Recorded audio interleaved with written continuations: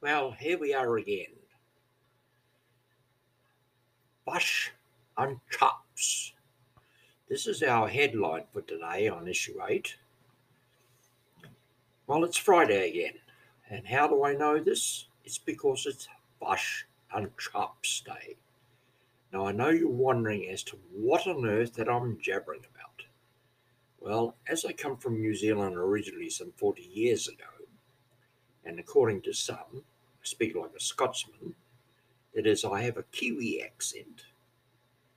That is after living among Italians, Greeks, Tongans, Maori and Maoris of Bondi, Englishmen from English land, Americans from Looney land, and the occasional Aussie.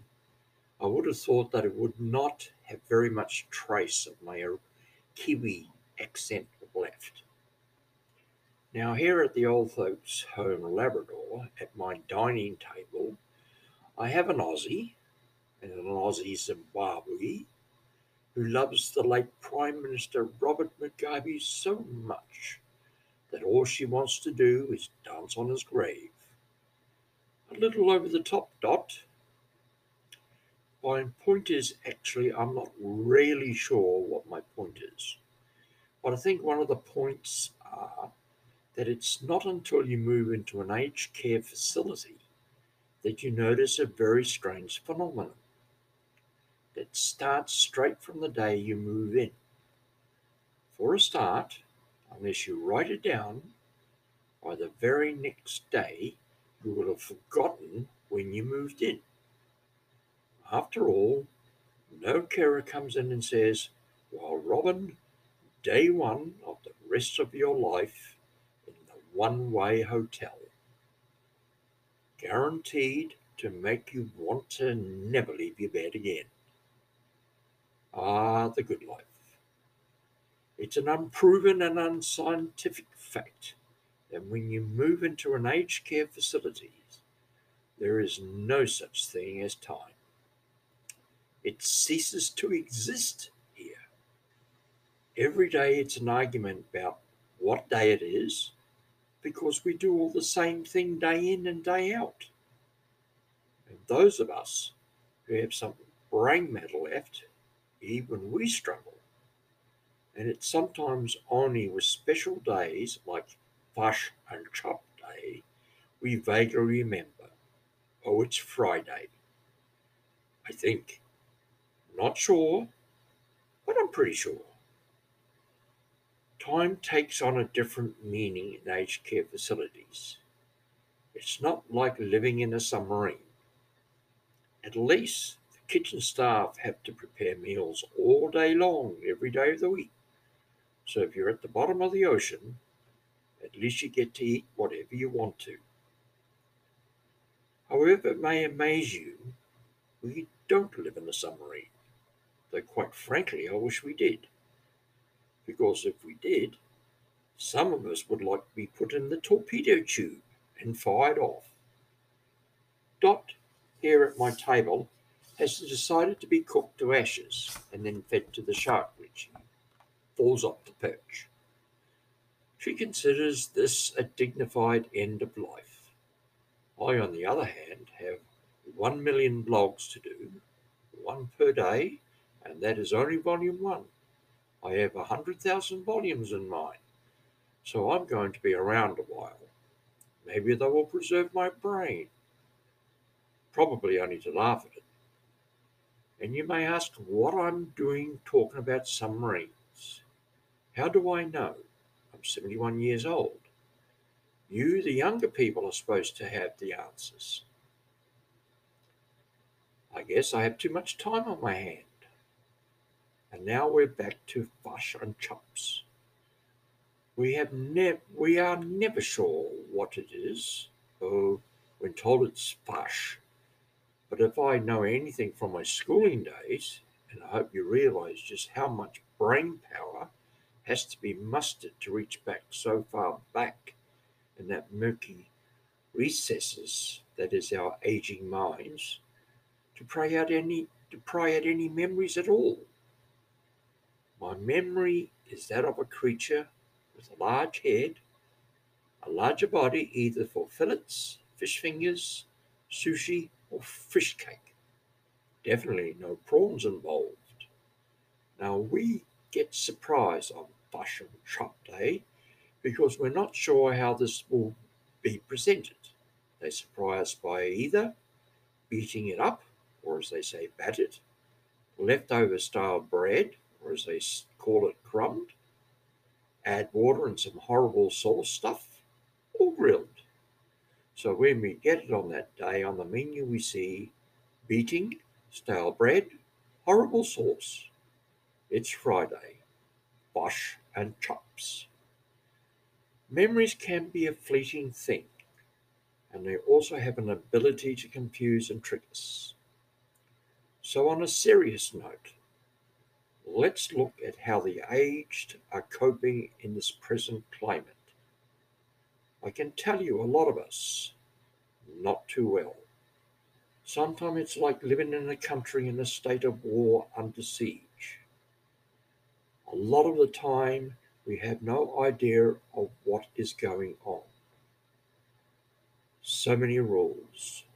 They are constantly changing that sometimes it's very hard to keep up with the changes.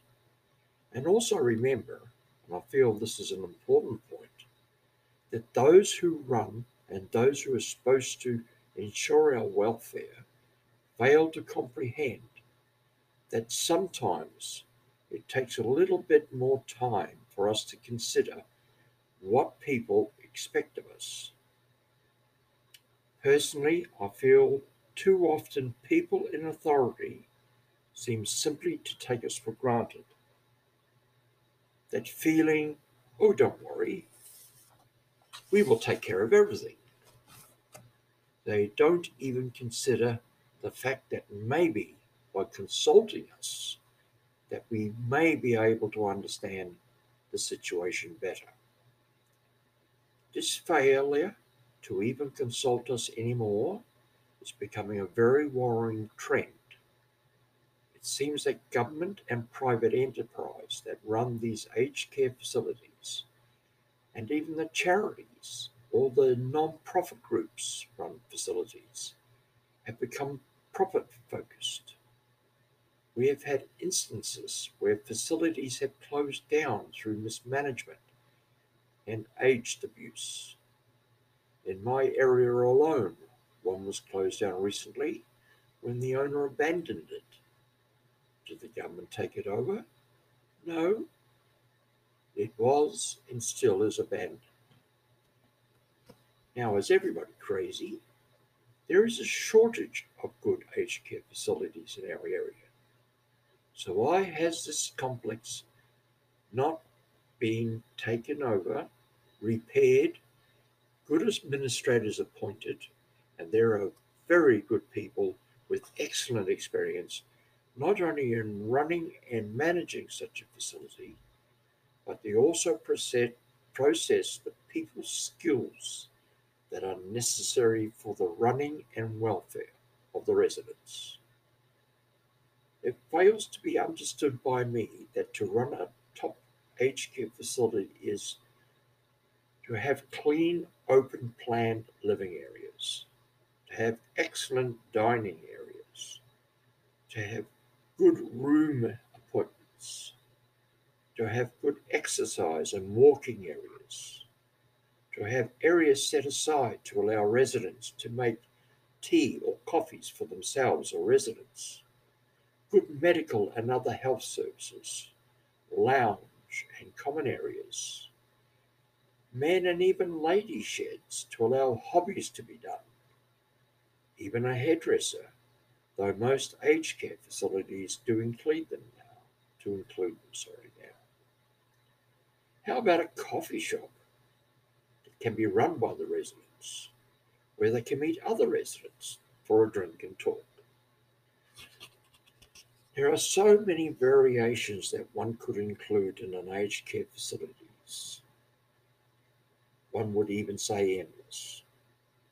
But this can only work if all the parties, and not just the aged care facility operators, but also all the government agencies like health, social services, pension departments, but most of all, it must include the residents and prospective residents.